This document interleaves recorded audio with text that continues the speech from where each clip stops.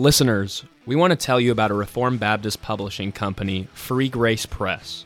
Free Grace Press is firmly committed to the gospel of Jesus Christ and biblical truth as expressed by the historic Reformed confessions, such as the 1689 London Baptist Confession. They seek to propagate books and tracts that are spiritually inspirational, doctrinally educational, and practically helpful for the Church of God. We want to encourage you to support this ministry by purchasing their products. So you can learn more about them at freegracepress.com. Again, that is Free Grace Press.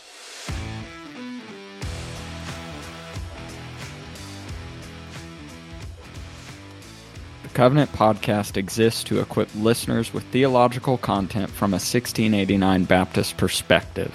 We pray you find this resource edifying, faithful to Scripture, and Christ exalting. Now, let's get started. In this week's Best of the Covenant podcast episode, we run it back to a recording with Pastor Jake Stone as he gives us an excellent biography on William Carey. Yesterday on social media, Jake Stone posted this. On this day in 1800, William Carey baptized Krishna Pal, his first convert in India after laboring for 7 years. Let us run with endurance, knowing our labor is not in vain. As I mentioned, Jimmy and I really enjoyed this recording with Jake as he gives us an overview of the life of William Carey. So we hope and pray that you are blessed by this conversation. So Jake, I'm going to start us off with the first question. Can you give us an overview of William Carey's life? Well, it's great to be back with y'all once again. And when I think about William Carey and how could I describe his life in just a few words, a summary statement would be found in something that Carey told his nephew Eustace. He told Eustace that he did not possess any genius, but that he could plot. Carey said, "I am a plotter. It is true." That statement captures the life and ministry of William Carey. He was a man who persevered and endured through much hardship and difficulty due to his commitment to the Lord. Carey was born on August the 17th, 1761 in the Northamptonshire area of England. We would definitely say that he was born into humble conditions. At the age of 8, he was apprenticed to be a shoemaker. And it would be in that role during his apprenticeship that he would meet someone else that was a fellow apprentice that God would use to sow seeds of the gospel in the life of William Carey. And that was a man named John Warr. Carey was born into an Anglican household. Carey went through what we would say typical stage of a teenager in his context, more concerned with the things of the world and giving thought to his soul. And Warr would bring forth the testimony and witness of the gospel to Carey, but Carey ignored him for a period. But he would be brought under conviction, and the work of the gospel would transform William Carey's heart. Carey would write, thinking back to that time when the gospel became real to him, that he said what took place in his heart was his understanding, quote, to depend on a crucified Savior for pardon and salvation, and to seek a system of doctrines in the Word of God. Now, John Warr was a very influential man in the life of Carey, not just in that he brought to Carey the tidings of the gospel, but he would also invite Carey to attend a dissenters meeting house service. So this is a church service not sanctioned by the Church of England or the Anglican community. And so Carey would attend, and it would be from that experience of hearing the preaching that day by a dissenter that Carey was convinced that he needed to leave the Anglican Church. Over a period of time, Carey later became acquainted with a man who would become a lifelong friend named John Ryland Jr. John Ryland Jr.'s father, John Ryland Sr., was a very influential, particular Baptist minister and pastor. And his son and Carey became friends, and through conversations, Carey was convinced that he needed to be baptized, fully immersed, as a believer.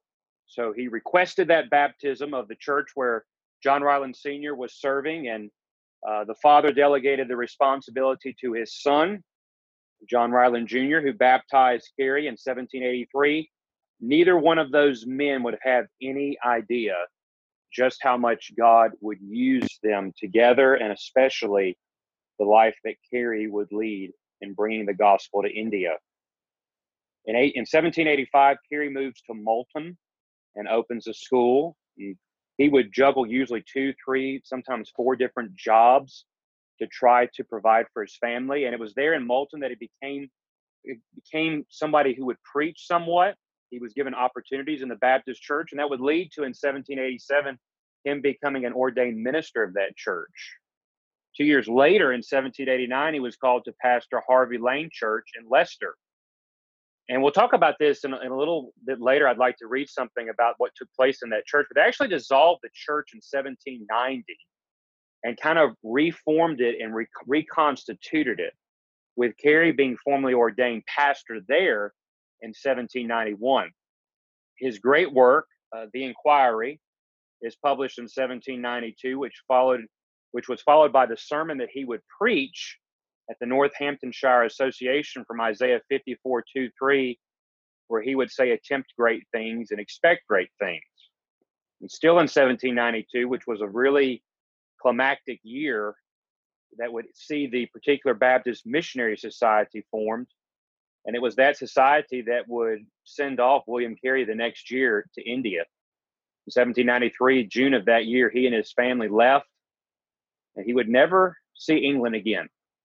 They arrived in India in November of 1793. Carey would be joined in 1799 by William Ward and Joshua Marshman. His first convert and baptism, though, did not occur until 1800. So think about the years that passed before we would say there was really any kind of visible, tangible fruit of his ministry. But it did come with the conversion of a man named Krishna Pal. And William Ward, his co-worker, wrote this in his diary when Krishna Pal was baptized. He said, quote, "Thus the door of faith is open to the Gentiles. Who shall shut it? The chain of the caste is broken. Who shall mend it?" And of course, in India, the caste system was obviously so dominant in the culture that Carey and his companions would encounter people who said they were interested or maybe even believed in the Christian faith, but they were not willing to submit to the ordinance of baptism and really reject that whole caste system. And Carey and the missionaries rightfully said, if you have truly believed in the gospel, then you're going to be willing to forsake a system that was very much, built upon prejudice and bigotry and on class and so forth. And so Krishna Pal declared that no longer would he be bound by the caste system. And so it's amazing to me to think about that from that moment, as Ward says, the door opened, that by 1812, there were 300 converts. And by 1838, 4 years after Carey had died, it was estimated that between 2,500 and 3,000 had come to faith in Jesus Christ.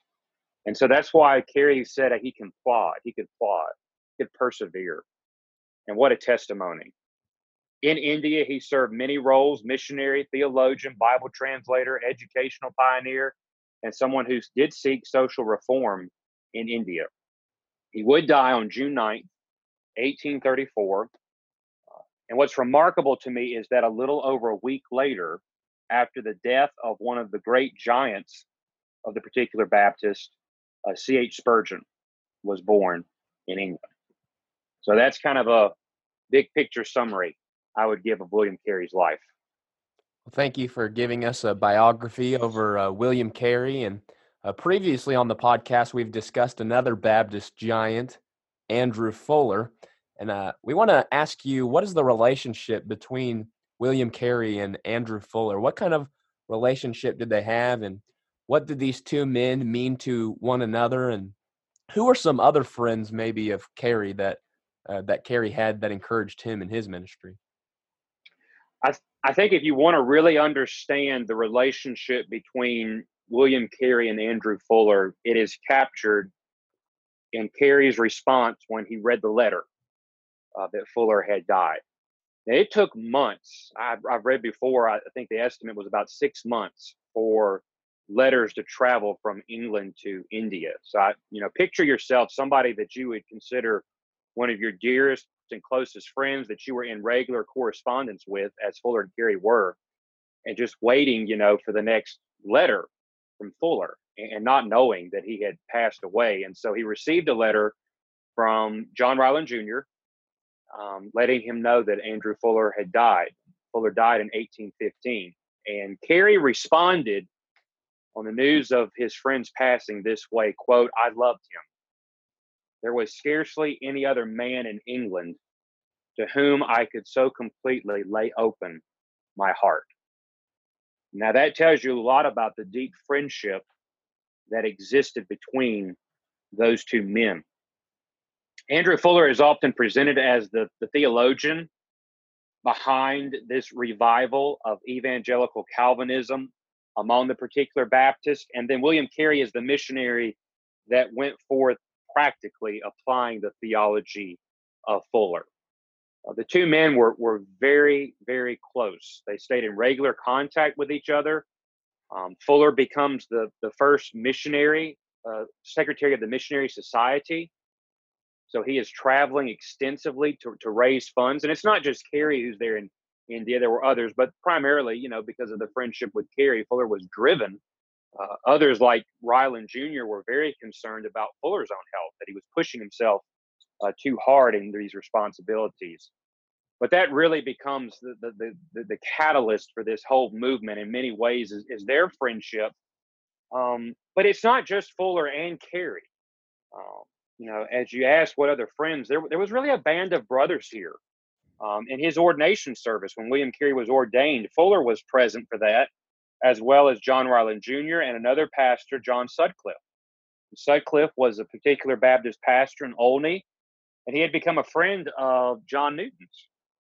Samuel Pierce is another close friend and brother to Carey that Carey would correspond with regularly. Pierce yearned to go to India himself. He wanted to join with Carey and go, and even began trying to learn the language. But his health was poor.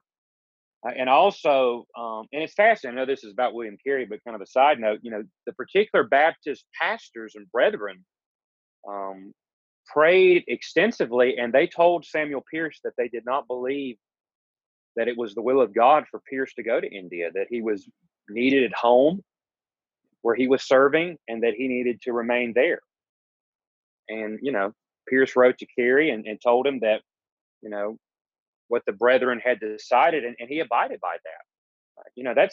It takes a lot of grace and humility. If you have your mind set on something and you have brothers coming around you who know all of the circumstances, know everything, and have prayed about this and come to you and say, we are overjoyed by your burden to go to the nations, but we believe that God wants you here serving. But this shows here that these men really were a band of brothers. Dr. Michael Haykin rightly notes their friendship centered around the gospel, and their friendship is really what was used as a catalyst to launch this missions movement. During one of their gatherings, they would get together and read together and pray together. John Ryland Jr. recorded in his diary one day, quote, "Brethren Fuller, Sutcliffe, Carey, and I kept this day as a private fast in my study, read the epistles to Timothy and Titus, and each prayed twice. Carey with singular enlargement and pungency. Our chief design was to implore a revival of the power of godliness in our own souls, in our churches, and in the church at large." So in such a time where we're always feeling this tug and this pressure that we need to be, creative, vision casting, in some sense of trying to discover something new, these men that God used greatly, what were they doing? Much what we would say is simple and ordinary here. Coming together to fast, to pray, to read the word, to encourage one another.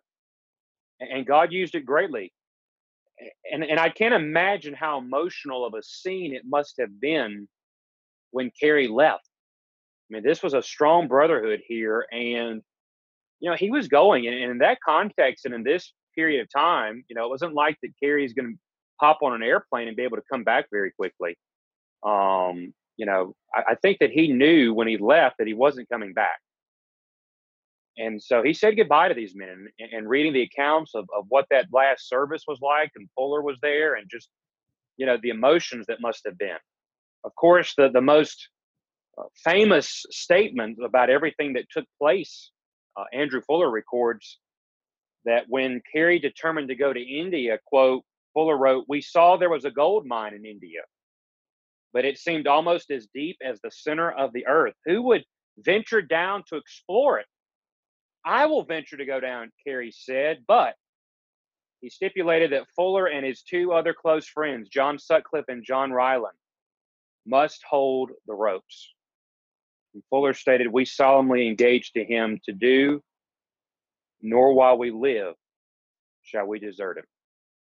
And so Carey goes to India, and it is Fuller and Sutcliffe and Ryland back home holding the ropes, praying and raising funds for Carey. Now, while Carey gets the attention, I mean, he's the most well-known of all of these men. If he were alive, he would confess to us right now and say he was not by himself. This was not the William Carey movement, that he was a part of a group of men who were bonded together for love for Christ and love for one another that God used. And each of them had a role. And all of those souls that were saved by God's grace in India, God used each of these men as means and instruments for that work. While he was there too, he was encouraged by two men that would form with Carey what we call the Serampore Trio, and that was Carey, William Ward, and Joshua Marshman. There was an Anglican who would go there in India in the the first decade, the end of the first decade of the 1800s. I think it was 1806. He spent some months there observing these men, and he remarked about how their personalities complemented each other. There was no rivalry. There was not a sense of egotism about, this is Carey's or this is Ward's or this is Marshman's, that they really saw themselves as equals working together. It is interesting that Carey once described the zeal of Joshua Marshman as the zeal of Luther, and that Carey saw himself with his personality as more of the Erasmus of the group. So while they were different men, God used their talents and their abilities and their personalities together to serve there in India. So William Carey's life in England and India was really about the friendships that he had. And of course, the friendship with Andrew Fuller probably being the deepest of all of them. Yeah, thank you for sharing that with us, Jake. I mean, really out of that little band of brothers, it started a whole movement amongst the English particular Baptists that would also eventually affect the Baptist on the other side of the pond, because I believe it was Adoniram Judson actually met Fuller, or not Fuller, Carey, prior to going to Burma. So, I mean, it really started a wide movement just from a small group of men at a prayer meeting. Yes. Another question that we have is, on the ground, what were some of the ministry responsibilities that Carey had? What were some of the things that he did while he was in India? Well, Carey is called the Wycliffe of the East, being an allusion to John Wycliffe, who is, the pioneer, really the first as far as trying to get the Bible into English, into the language of the common man. And he's called that because of his devotion that he had when he arrived there to get the Bible into the hands of those who lived in India, to get it into the language of the people. And of course, there's different dialects, and so it was a tall order. But he had a passion. He had a passion for the Word of God, believing that it was the Word that changed lives. And so by his dedication to Bible translation work, Carey confessed a firm, robust commitment to the Word of God. Now, it's true that the work that he did in translating, Anybody that examines it and is being fair would say, it wasn't the best Bible translating work that's ever been done. I mean, Carey had limitations. But with that in mind, we still should give much thanks for the heart and passion he had and the way that God used him in getting the word of God to the people in India that they could be able to read in their native tongue. And so that is something that Carey was determined to do. In 1797, he completed the New Testament in Bengali, and the first Bengali New Testament was printed by Serampore Press in 1801. Then in 1808, Carey published the New Testament in Sanskrit, and then in 1818, the whole Bible would be available and published in Sanskrit. What's remarkable is that in 1812, there was a fire that destroyed their printing house. He lost a lot of translation work, years of it. And what's his response? He started back over again. I mean, there was nothing. There's very much the heart, not just of Wycliffe, but of William Tyndale and Carey as well. Of, yes, it was a trial, must have felt like a defeat, but not throwing in the towel, but getting back to work to get the Bible into the hands of the people. So Bible translation was a huge part of his work in India.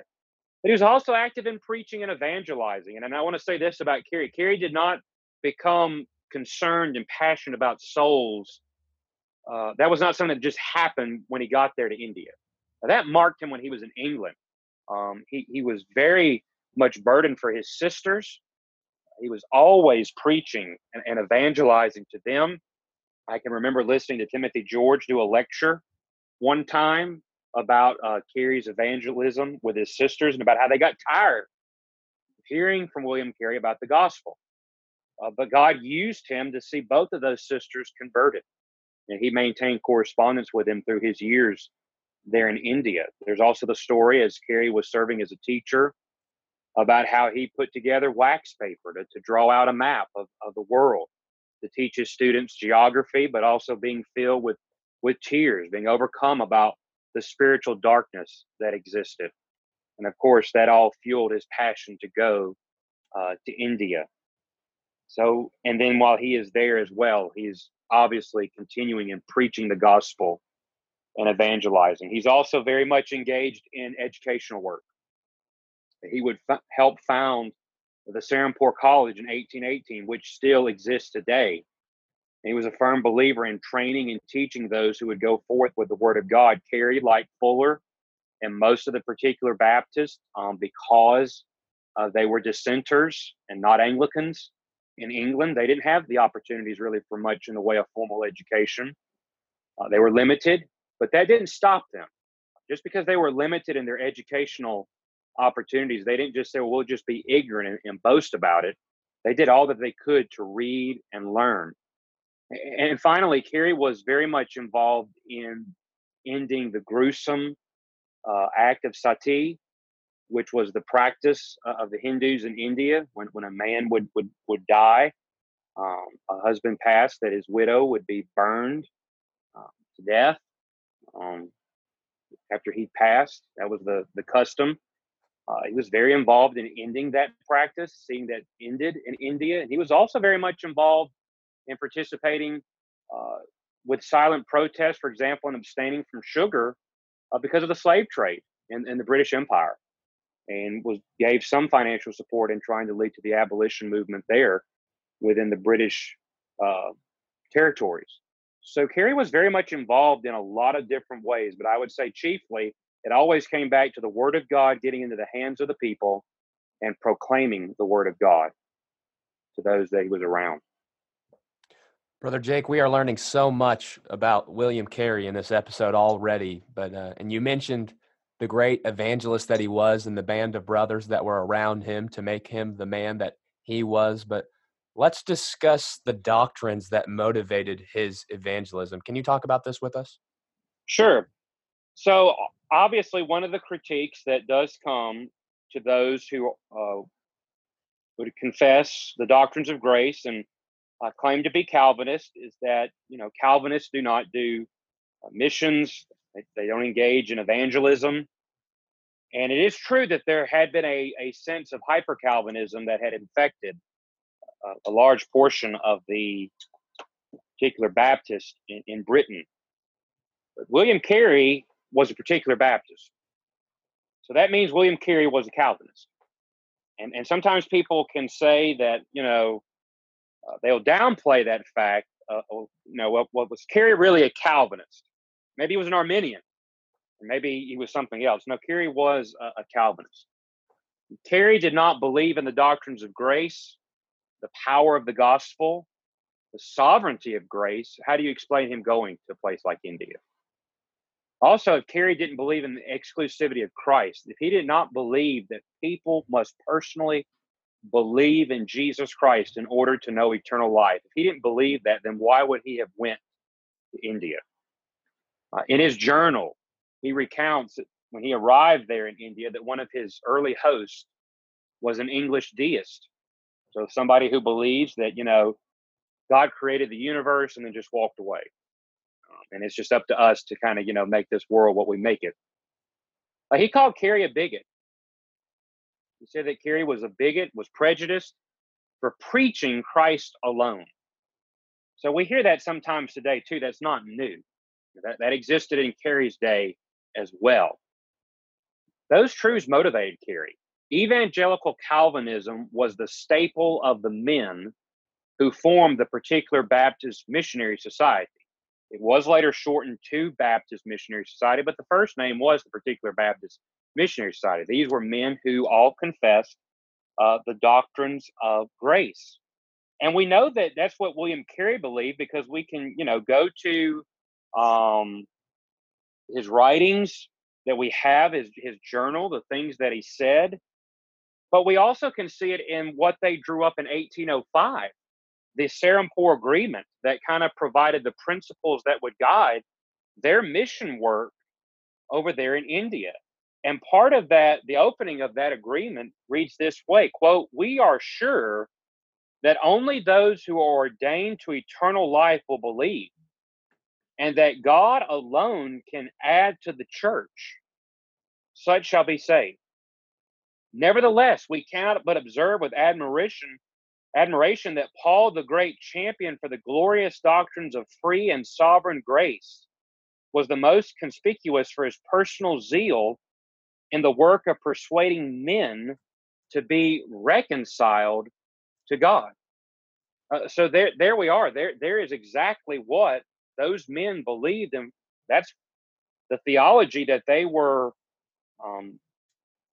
practicing and believing that carried them out in India. I mentioned earlier about the church that Carey served at, that they dissolved it and then reconstituted it in Leicester. And they adopted what was known as the Leicester Covenant, that kind of set forth the church's beliefs and how they would govern themselves. And in the first paragraph of that, when they're laying out what they believe, it reads in part, "We believe that all things were fully known to God from the foundation of the world, that he from eternity chose his people in Christ to salvation through sanctification of the Spirit and belief of the truth." And it continues going forth, expounding upon what we would call the doctrines of grace. C.H. Spurgeon wrote a testimony to Carey. And Spurgeon said this about Carey, quote, "Carey was the living model of Jonathan Edwards' theology, or rather of pure Christianity. His was not a theology which left out the backbone and strength of religion, not a theology, on the other hand, all bones and skeleton, a lifeless thing without a soul. His theology was full-orbed Calvinism." And then Spurgeon said, "I admire Carey for being a Baptist. He had none of the false charity which might prompt some to conceal their belief for fear of offending others, but at the same time, he was a man who loved all who loved the Lord Jesus Christ."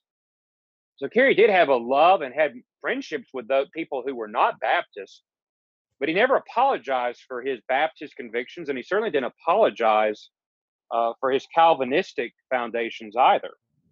Dr. Michael Haykin, in a book that he wrote on William Carey, spend some time about those who have downplayed Carey's Calvinism.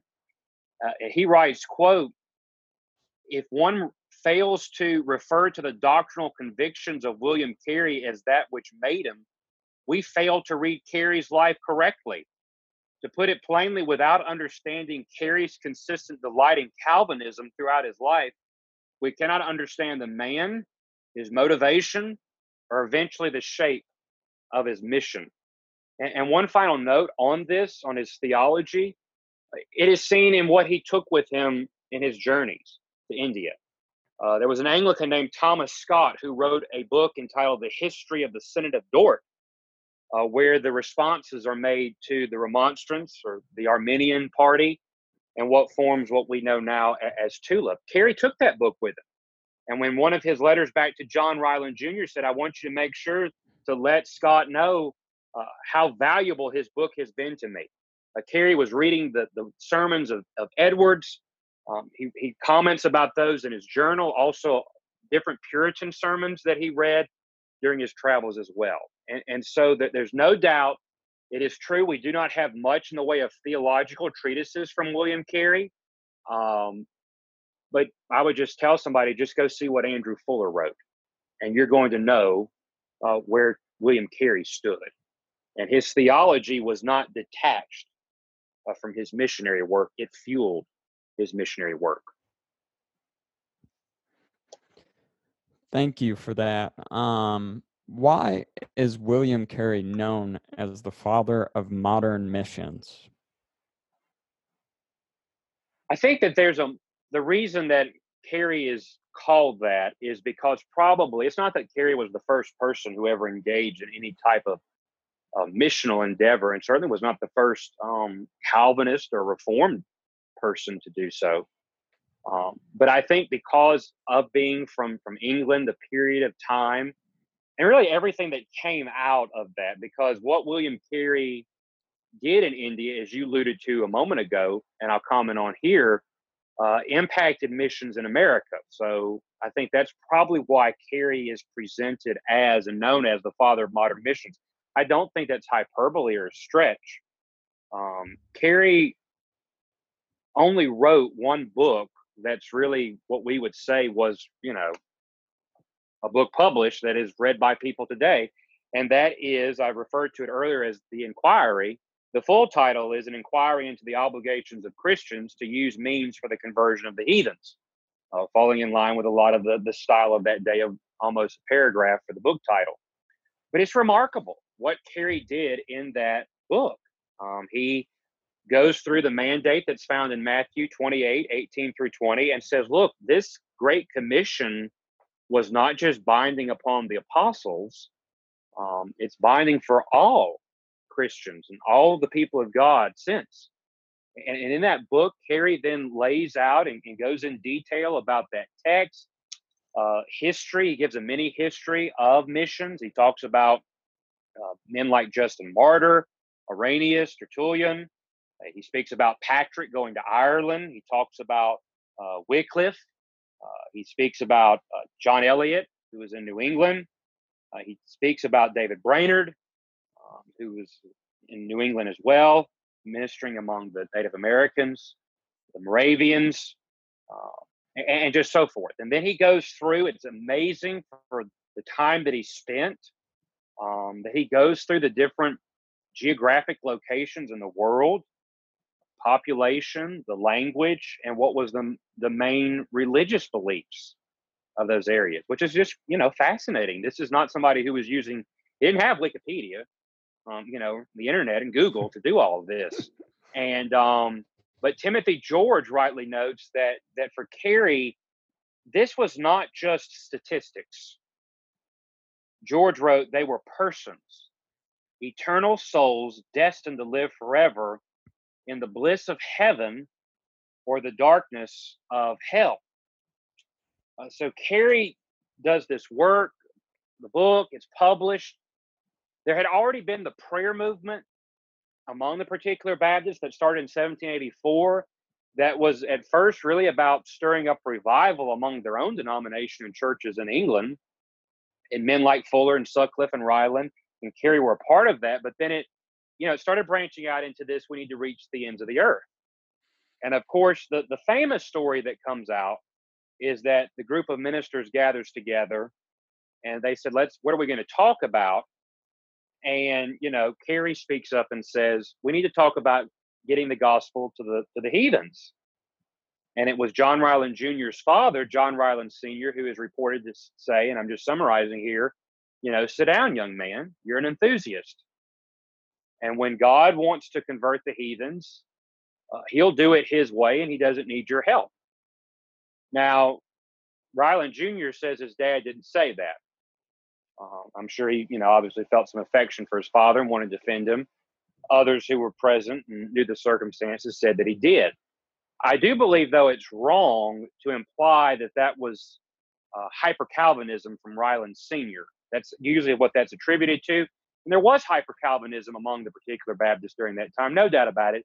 But there were also many, like Ryland Sr., who believed that the Great Commission would not take place again unless there was a type of another Pentecost outpouring with the ability to go speak foreign languages in a miraculous way.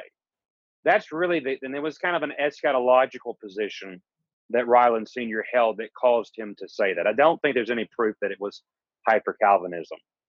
But Carey was an enthusiast. That didn't stop him. He is constantly imploring Fuller and others that they need to do something. And then he preaches that sermon from Isaiah 54, 2-3. Let us expect great things was the first division. Let us attempt great things was the second division. It is true that it has kind of been embellished over time to where it's expect great things from God and attempt great things for God. We don't have much detail about the sermon really that he preached. Unfortunately, it would be wonderful to have that present. And he poured himself into that sermon. And it reportedly goes that, this is an association meeting and he preaches that sermon and everybody's moved. But then, the moderator gets up there to, dismiss. And Fuller tugs on Fuller's arm and says, is nothing going to happen? Are we not going to do anything? So finally, after some persuading and prayer and time and meetings, they did do something. They gathered together and they formed what we know as the Particular Baptist Missionary Society.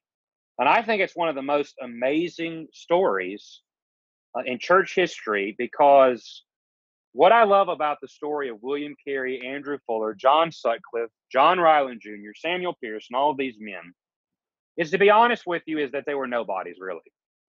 They were nobodies. There's nothing in them that would cause us to say, wow, these are going to be the people that God really uses to change the world. Because they weren't. Even one of their own, Samuel Pierce, said, the men who were gathered in this parlor, so they met in a lady named Martha Wallace, who was a longtime member of the church there in Kettering where Andrew Fuller served. So there's 11 pastors and one deacon from Fuller's church gathered in her parlor. Michael Haykin describes it as it measured 12 feet by 10, ample space for 3 or 4 men to sit and stretch out their legs, but quite a tight squeeze for 14 total in there. But yet there they were. And Samuel Pierce, who was one of those there, recorded that he said, those who were squeezed in there, quote, were men of no fame and of the scantiest salary.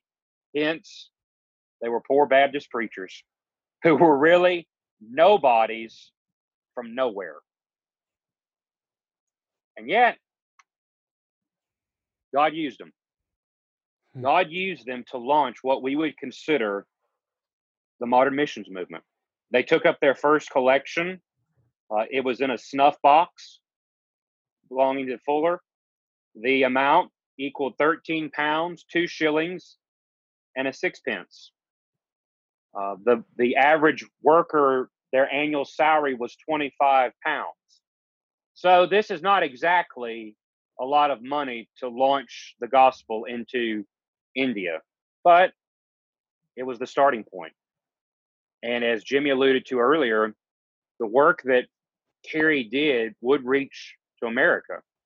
He motivated Luther Rice and Adoniram Judson to leave America and go and sail. They all left as Paedo-Baptist Congregationalists. When they arrived to India, they were convinced Credo-Baptists by reading the scriptures. They had become Baptists. And Judson and Rice were baptized there in India. And Carey encouraged Rice to go back to raise funds in what would become eventually the Triennial Convention in America. All of that. And I would say, and then even in an indirect way, I think we can trace in the launching of the Southern Baptist Convention in 1845. All of that stems from those men tightly squeezed into that parlor, gathered together for the cause of the gospel of Jesus Christ. And how God uses ordinary, simple things to confound the wisdom of the world. We've been talking about William Carey, and you mentioned in his biography some of the difficulties that he went through during his life. Let's flush that out a little more. What hardships and controversies did Carey endure throughout his ministry and life? He definitely endured a lot of personal hardships. His first child, his daughter Anne, died when she was just 2. And they were still in England at that time. His son Peter died at the age of 5 in India. They had only been in India about a year or so. He was married 3 times. He buried his first 2 wives, Dorothy and Charlotte, in India. His son Felix died in 1822. So imagine the children and spouses, all of that, burying them in your life. That's a lot.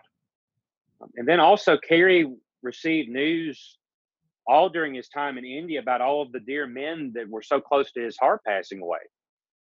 Starting with Fuller, and then Ryland Jr. and Sutcliffe, and before that, Pierce. So just imagine the people that are closest to you, not just family, but friends, passing away. But also the years that pass that Carey had no, what we would say, church family there in India. It's reported that every Lord's Day that he would awake and would look facing back towards England and think about his congregation, there that he had left, praying for them, thinking about them, longing for them. And as I said, he was there years before the first convert, so a long time. Yes, he did have, Ward and Marshman, but still just definitely that feeling of isolation and losing so many that were close to him. And part of the problems that Carey then faced because of the dear brothers dying that he was close to is just like Exodus says, there arose a Pharaoh in Egypt who did not know Joseph. Well, there arose pastors and men in the Baptist circles there in England who didn't personally know William Carey. And so Carey began to have a lot of tension and difficulties with the missionary society back home. As men came into leadership positions who didn't know him, they really wanted to start micromanaging more what Carey and the mission were doing. And it frustrated Carey. He didn't appreciate how he felt like they were not trusting him, that they were not being good stewards of the funds being raised and sent. And it really culminated that in 1827, the relationship between the Baptist Missionary Society in London and the Serampore Mission dissolved. And that was a great heartache for Carey to see that relationship end. Theologically, Carey is a part of that movement away from hyper-Calvinism that marked a particular Baptist. And I would say just, leaving everything that to go and do this, what a challenge. And also a lot of people were very skeptical. As, Pierce said, it was the nobodies. There were not a lot of the more prominent pastors in the particular Baptist circles, especially in London, were not very encouraging or kind to what these men were doing. Most of them thought it was, a fool's dream and it would end in disaster. Of course, God worked otherwise. And then, what he did in India, his seeking to abolish the practice of sati there in India was not well received, not just from those there, but from, the English authorities. They were there as a colonial power to have territory and resources from India and to keep the peace. They didn't like people like Carey being agitators and causing some issues. And it wasn't easy for Carey in India. Sometimes people can think that we're here in the 1800s by now. Maybe, life was a lot more smooth for somebody like Carey, who's a dissenter. He's not an Anglican. But he once remarked in his journal that, the Catholics were given more freedom from the English authorities than he was. And he was a Protestant. But because he was a dissenter, because he was a Baptist, he faced a lot more difficulties in the work that he was trying to do, whether it was public gatherings or publishing. So this was not some smooth sailing that Carey had there in India during that time. So personally, theologically, and then I would say culturally, there was a lot of difficulties and challenges he faced. You had mentioned that he didn't have much support from London. One pastor that did support him, I believe you can correct me if I'm wrong, but was Abraham Booth, who we talked about formerly. I believe he was a supporter of the missions and did correspond with Carey, correct? Yes. Booth was not able to attend that meeting when they organized. He was away on other ministerial business, but he was a supporter financially and other ways, yes. So he was one of the few London pastors that would have been noteworthy, who did give support to Carey, to Fuller, and to the society. Absolutely. And another thing you had mentioned, Carey had buried 2 wives while he was in India. Carey's first marriage, at least from my reading of it, was not a very happy one from the start when they got into India.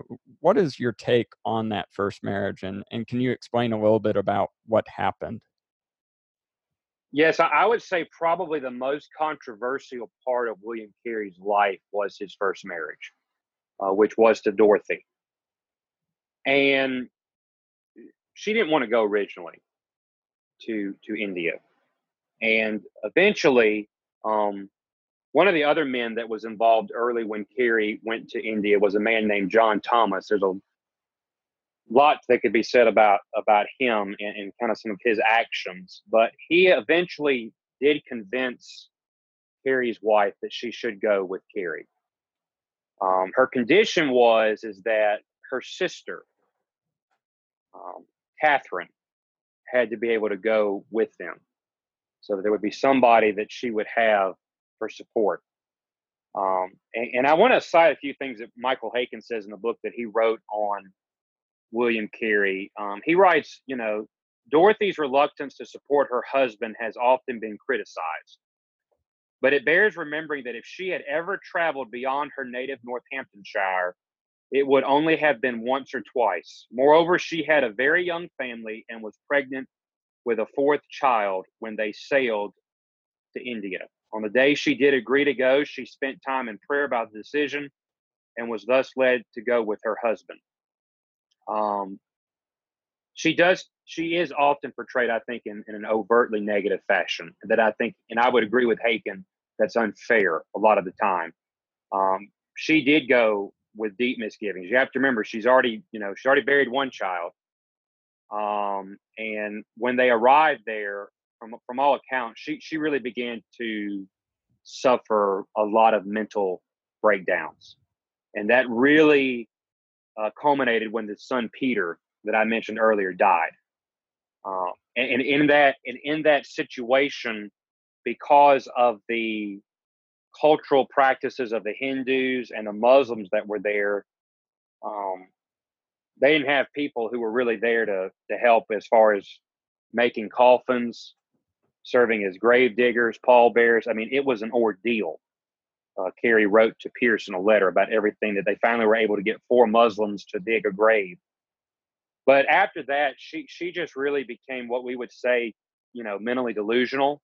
She accused Carey of being an unrepentant adulterer. She accused him publicly in quite vile language, and she made 2 attempts to kill him. William Ward stated in his diary in June of 1800, quote, "Mrs. Carey is stark mad." But I think people need to remember, though, who she was. What was her background? She is from rural England. She was illiterate. She was not, trained educationally and all of that. This was a lot asking of her. And the question always that is posed is should Carey have gone to India because of her reluctance? And I think there is a case to be made for all the work that God used, and God uses us despite our failures and mistakes and sins. I don't think it was wise for him to go, with his wife being that reluctant to. His first priority was as a husband, not as a missionary.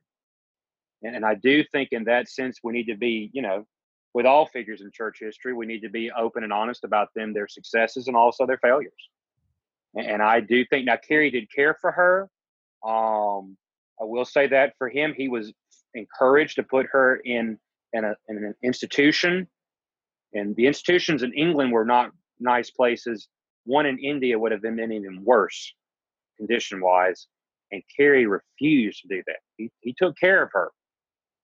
It's reported that she'd be in one room, confined and screaming, and he was in the other room working on, Bible translations. Cannot imagine that environment, that scenario. But he did care for her until she passed away in 1807. But I would say that there is a lesson there to be learned that we may have a lot of strong impulses and impressions about ministry, but the family, the wife and children that God has given to a man, that's the priority first. And that's his primary responsibility, and he needs to remember that. What are some applications that we can draw from the life of William Carey? I mean, we've learned so much about this giant today. What can we apply to our lives based upon his ministry?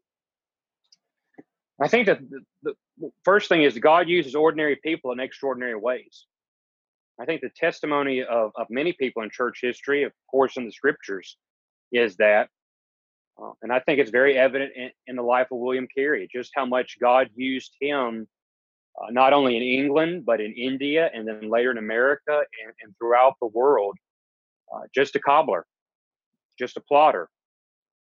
But it's in that plotting that there's a beauty. I think sometimes we're always looking for the grand, fire come down from heaven and consume the altar events in life and ministry. And God sometimes blesses us to have, moments like that, but that's not the norm. Those are the exception. The norm is what Carey said towards the end of his life: I can plot. And I think that we need to be men and women who persevere and endure and run the race well. I think also it's a testimony that we don't do that by ourselves, that we need brothers and sisters alongside us, walking with us and caring for us. We all need to have somebody like Carey had in Fuller that we can bear our souls to, that we can be open with and share the burdens and the needs that we have. And we need to be people like that too. Michael Haykin makes the argument in several works of his that I would highly commend, that we are missing in the 21st century the importance of gospel friendship. And that doesn't happen overnight, and that requires sacrificial love and service on both sides.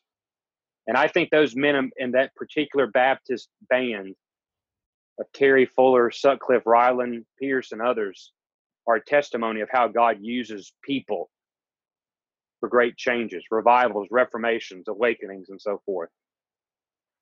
And to remember, ultimately, what fueled William Carey was Jesus Christ. Carey wrote towards the end of his life, one of his last letters, he said, "The atoning sacrifice made by our Lord on the cross is the ground of my hope of acceptance, pardon, justification, and endless glory. And that's ultimately what our ground of hope is. It is who Jesus Christ is and what he has done. And he is enough to satisfy the soul. And I think anytime that we find ourselves discouraged, Carey, if you read Carey's journals, he had a lot of dark moments of spiritual discouragement, wondering if he was even saved. I think he was a little bit too introspective, like, some Puritans could be. But ultimately, what lifted his heart was remembering who his Savior was, what his Savior had done, and who he was by virtue of being in union with Christ. Jake, thank you so much for the answers that you have already given us. The final question we want to ask is, what resources would you recommend if we or our listeners want to learn more about William Carey? Okay. First book that I want to recommend has a chapter on William Carey, but it's not just on Carey, but I would say it's the best introduction to learning about several of these men that we've named today in this particular Baptist movement towards the end of the 18th century and the early 19th century. It is entitled Ardent Love for Jesus, Learning from the 18th Century Baptist Revival by Michael Haykin. So it's going to introduce you to Fuller, to Pierce, Sutcliffe, to Ryland, to Carey, and some of the context of what happened. I highly encourage it as just a good primer and introductory resource to this movement. Then to get a little more specific about Carey, there would be 3 biographical books that I would recommend. The first one, and what's considered kind of the gold standard, was written by his great-grandson, S. Pierce Carey, the full name being Samuel Pierce Carey. Yes, actually the two families intermarried, and so that's why his great-grandson, who is a Carey, is named Samuel Pierce. That's an interesting story in itself, the relationship between the Pierce and Carey families. But he wrote the biography and just entitled William Carey. That is considered the best biography of Carey that you're going to find. So highly recommend it. Then a newer book, newer biography than that, is Timothy George. Wrote a book entitled Faithful Witness, The Life and Mission of William Carey.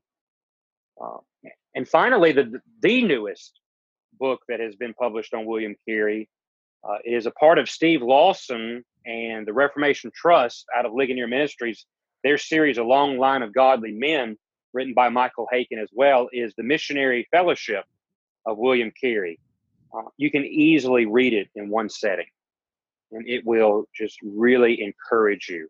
I thoroughly enjoyed it. I knew a good friend of mine who is at Southern Seminary, Zach Williams, a student of Dr. Haykin's, and Dr. Haykin let him see early what the cover design for the book, picture of Carey and everything. So I was able to see that early last year and just was counting down until the book was released. And the book lives up to the beautiful artwork, I promise you, on the front. And finally, if you want to get a taste of Carey, read an inquiry. You can go online and read that for free. It's available at several different places. You just Google an inquiry by William Carey, it's going to come up somewhere that you can read that. So that'll give you a taste for his mindset and his thinking. But then also, if you want to get to know a little bit about him as far as what he was thinking and going through during his travels, you can pick up the journal and selected letters of William Carey that is edited by Terry Carter. That was compiled in the early 2000s, actually the year 2000, by Smythe and Helwys Publishing out of Mercer University there in Georgia. So it's a primary source and gives you an opportunity to actually read and see what Carey was thinking and going through. So those would be some resources that I would highly recommend people purchase, invest in, and read to know more about William Carey, his life, his theology, and those who were a part of his journey. For additional content, check out our blog ministry at covenantconfessions.com. Also, keep up with our social media accounts on Facebook, Instagram, and Twitter. Next, head on over to iTunes and leave us a review. Lastly, thank you for listening to the Covenant Podcast. Grace and peace to you.